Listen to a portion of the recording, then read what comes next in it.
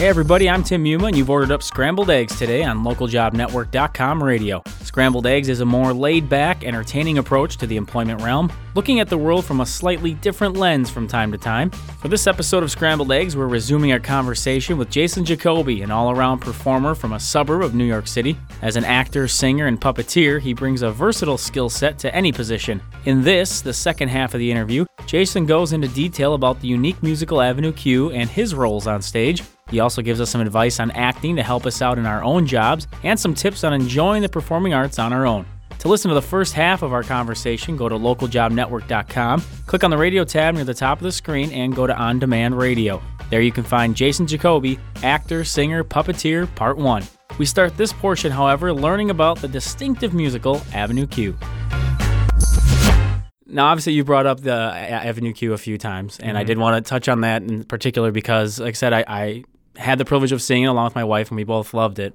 I thought, you were tremendous, and the whole cast, as you mentioned, you guys did a terrific job. Thank you. And it's truly unique. It's a unique musical, and maybe some people have heard of it, and I had kind of heard of it years back, and then when I noticed it was coming into Milwaukee, I was like, is this the same thing I was thinking of? So it was a lot of fun to see, and I guess for those that maybe don't know, can you give a brief description and just explain, for a couple of reasons maybe, why it's a unique musical as opposed to what people would traditionally think of when they hear the term musical? Sure. I mean, in a nutshell, it's Sesame Street for adults is how it's frequently billed. It's a play about community, about finding your purpose in life.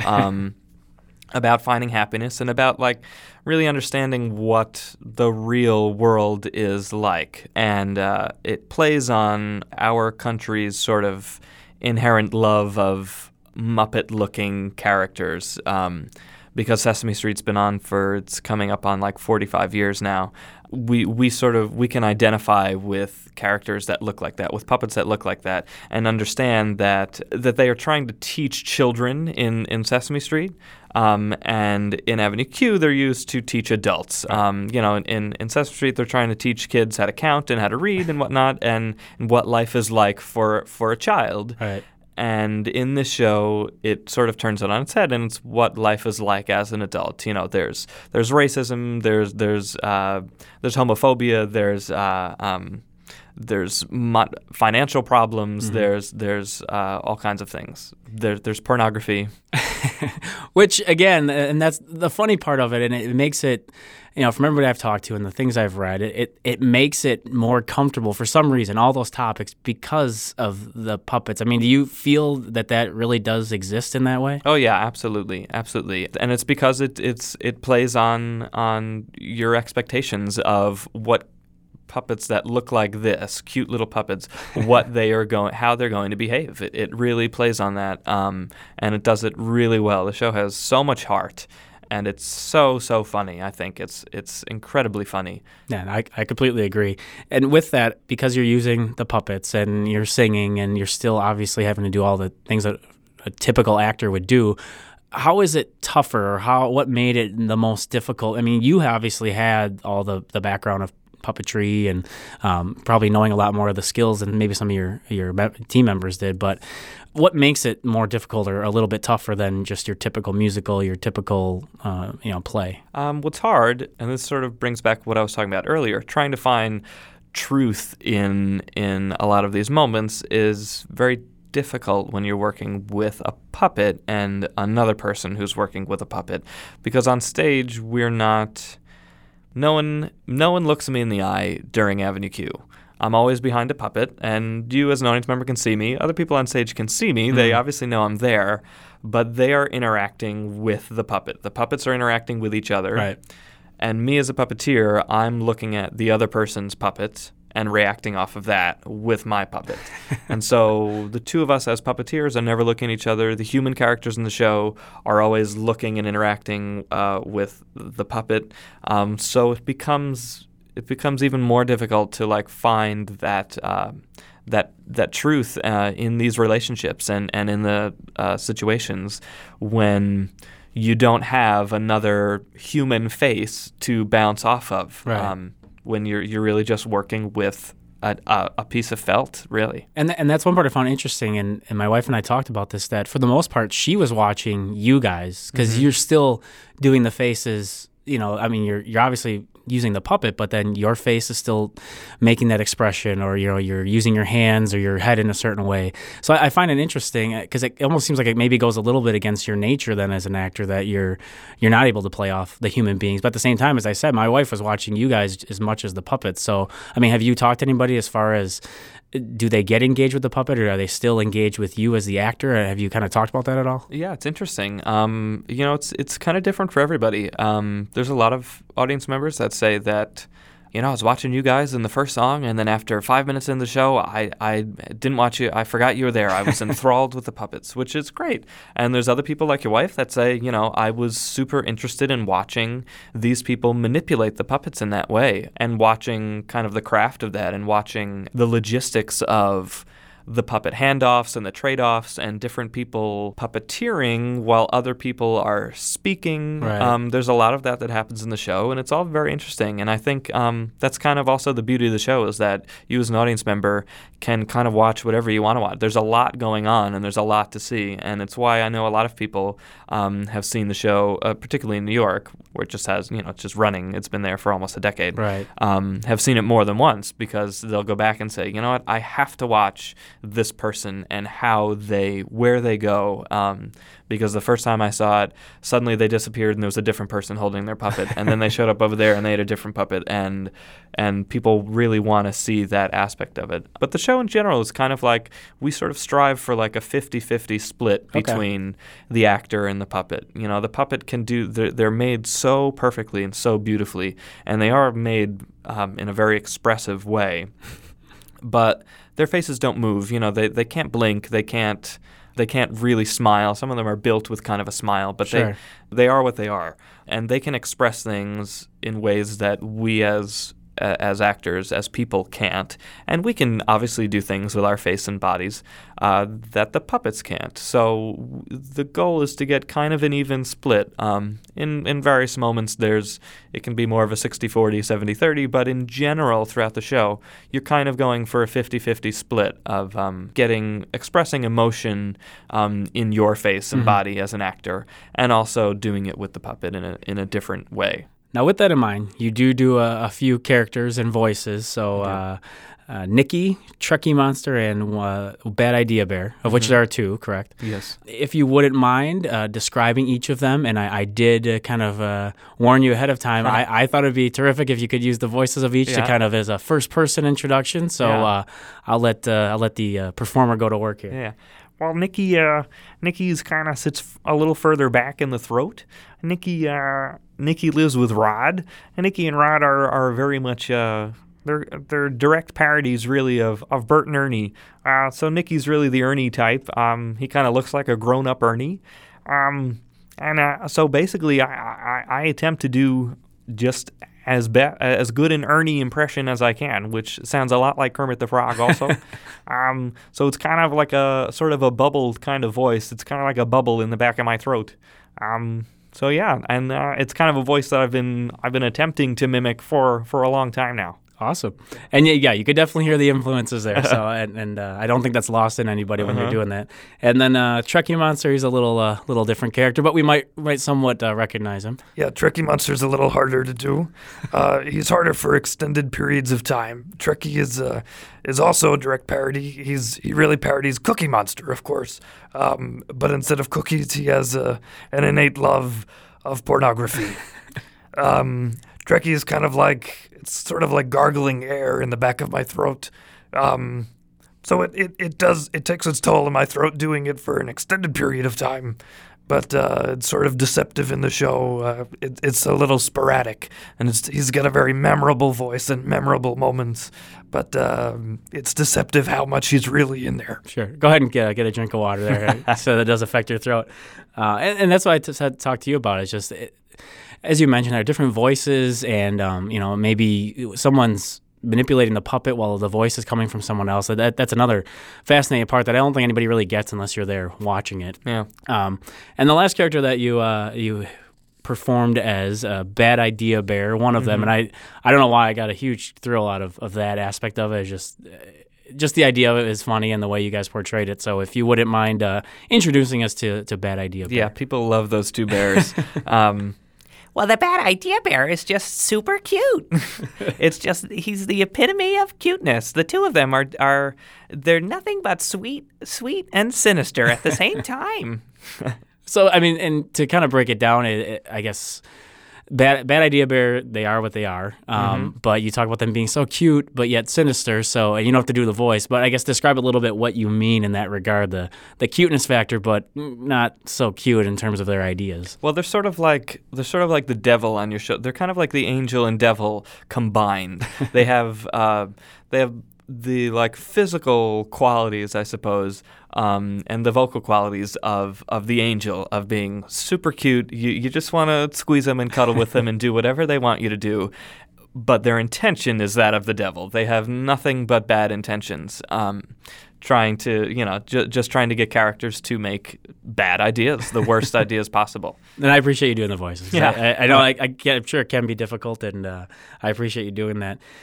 So kind of parlaying all of that now into the idea of just the overall job world, and obviously these are all skills that you have that if heaven forbid you were struggling to find work, that you could definitely take these into other areas.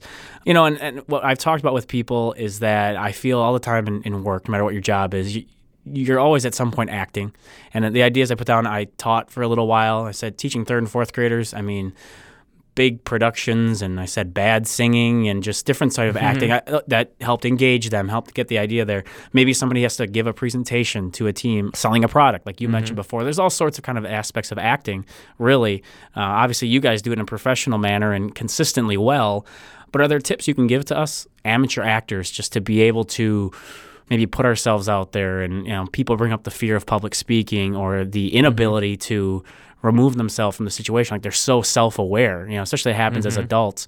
What kind of tips could you give just to help alleviate all that and make us better actors when we need to do it for our job? Yeah, I think it's kind of going back to the idea of like having an agenda and having a goal, and really understanding your relationship with whomever it is you're going to be interacting with, whether it's teacher to student or a board member to employee or something like that. Understanding that relationship and how you could get something out of them that you want. As far as people's fear of public speaking has really always intrigued me, because I obviously don't have that.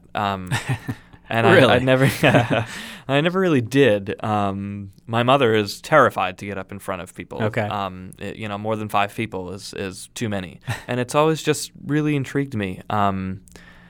Because I think, if you're going to give a speech, you're going to give a presentation to people in your office or to a board or whatnot, I think there's ways to kind of remove yourself from that. If you have a script that you're working from, there's ways to break that down and to really understand what it is you're saying, what the information you're really trying to get across, and why you're getting that information across to them, what you're trying to get them to do with that information. And I think if that's the focus, and you can try to get your mind off of, oh my God, I'm standing here and I'm talking to a room full of people and I can't believe that I'm doing this, and now my breath is short and my heart rate's up and I need a drink of water.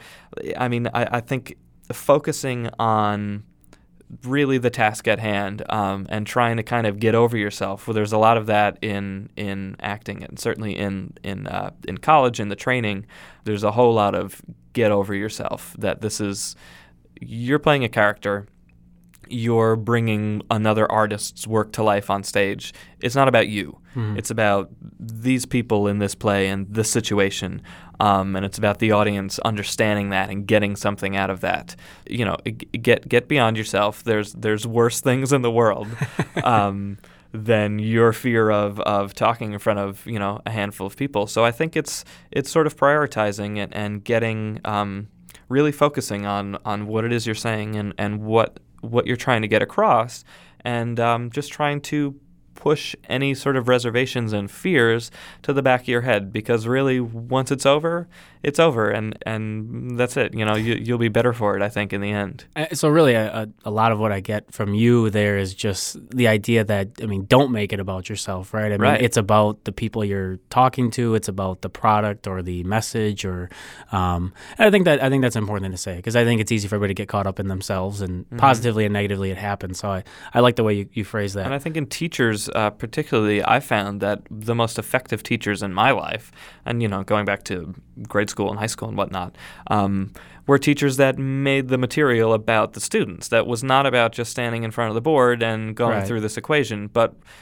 really trying to make it important to them and to get them to understand why why this is happening, why we're going over this, why we're talking about this, and make it more personal and more about the student. Sure. I don't want to take up too much more of your time, so I did want to just touch on this kind of side of it. And I kind of brought this up to you via email, but the idea that obviously there's a certain amount of uncertainty in the job world, and with your profession that just kind of goes hand in hand, the uncertainty of whether or not you're going to have a job and more work, and unless you hook on with somebody.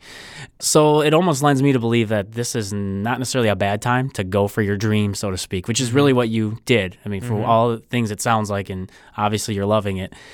What would be your advice, your encouragement, your sort of support for people who maybe are worried about that traditional job, but they have a love for, maybe it's performing of some sort, maybe it's some sort of involvement with travel or whatever it might be, whatever that passion is. What would be your encouragement to make sure they don't just, well, that's not going to happen, or I don't know if I can do it? What would you offer out there as someone who has been successful finding something they loved and really going for it? There's many ways to be involved in the arts and in theater and performance without diving, head first into it, without having to leave a full-time job and a career and whatnot and financial stability, and leaving all that in the dust and just going for it. There are community theaters all over the country that some that do really decent work, some that don't do that great You could be honest, productions. There are levels. Yeah, there are definitely levels to it. But there are lots of theaters that would be considered community theaters that simply don't have a budget really to hire out-of-town performers and house them and whatnot. They just can't do that. And so they hire people from the community. And there are definitely ways to get involved in theaters like that, and to test the waters and to wet your feet and see if it's something that you're really interested in. And what's interesting to me is I went to school with a lot of people that were performers in school and are now making a better living than I am in the technical aspect of the world, working in television and working behind the scenes in theater and whatnot. And that was just from taking classes and working on shows, going to their local theaters and saying, do you need someone to help out? I can learn how to run a soundboard, how to run a light board. It seems incredibly complicated when you know nothing, but give yourself an hour to learn it, and you'd be surprised, how little there is to learn to at least run the board. Designing everything is sort of a different story.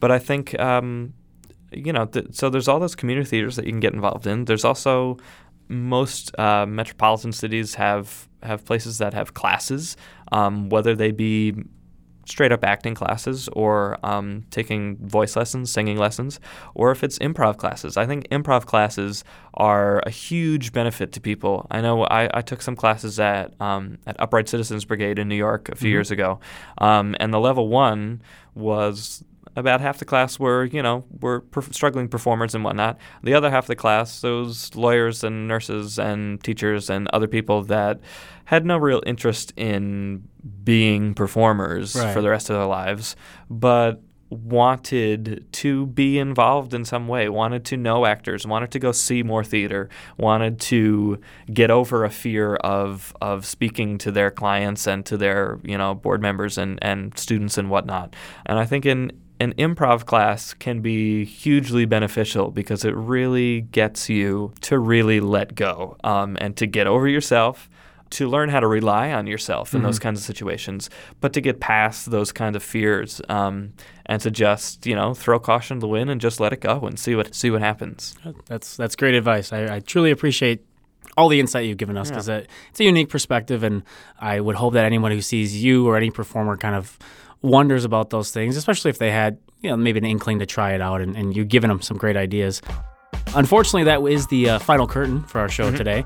Hopefully, everyone listening has enjoyed their scrambled eggs here on localjobnetwork.com radio. It's been a pleasure to have with us Jason Jacoby, a professional actor, singer, puppeteer, jack of all trades, pretty much in the theater world.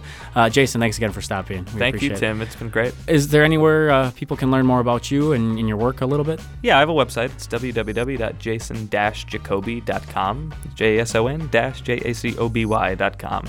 And Avenue Q plays till October 14th at Skylight Music Theater, downtown Milwaukee. And you mentioned, too, that it is currently running still in New York? It is currently running in New York, yeah. Okay. It's off-Broadway in New York. Cool. Yeah, I do recommend if anyone gets a chance to check it out or, find some clips, some clips on Jason's website as well that you can see just to kind of get a feel for it. And for the rest of all of you listeners, please feel free to send us in your comments and any ideas to the show to ljnradio@localjobnetwork.com. You've been locked in to Scrambled Eggs. I'm your host, Tim Yuma. We'll talk to you later.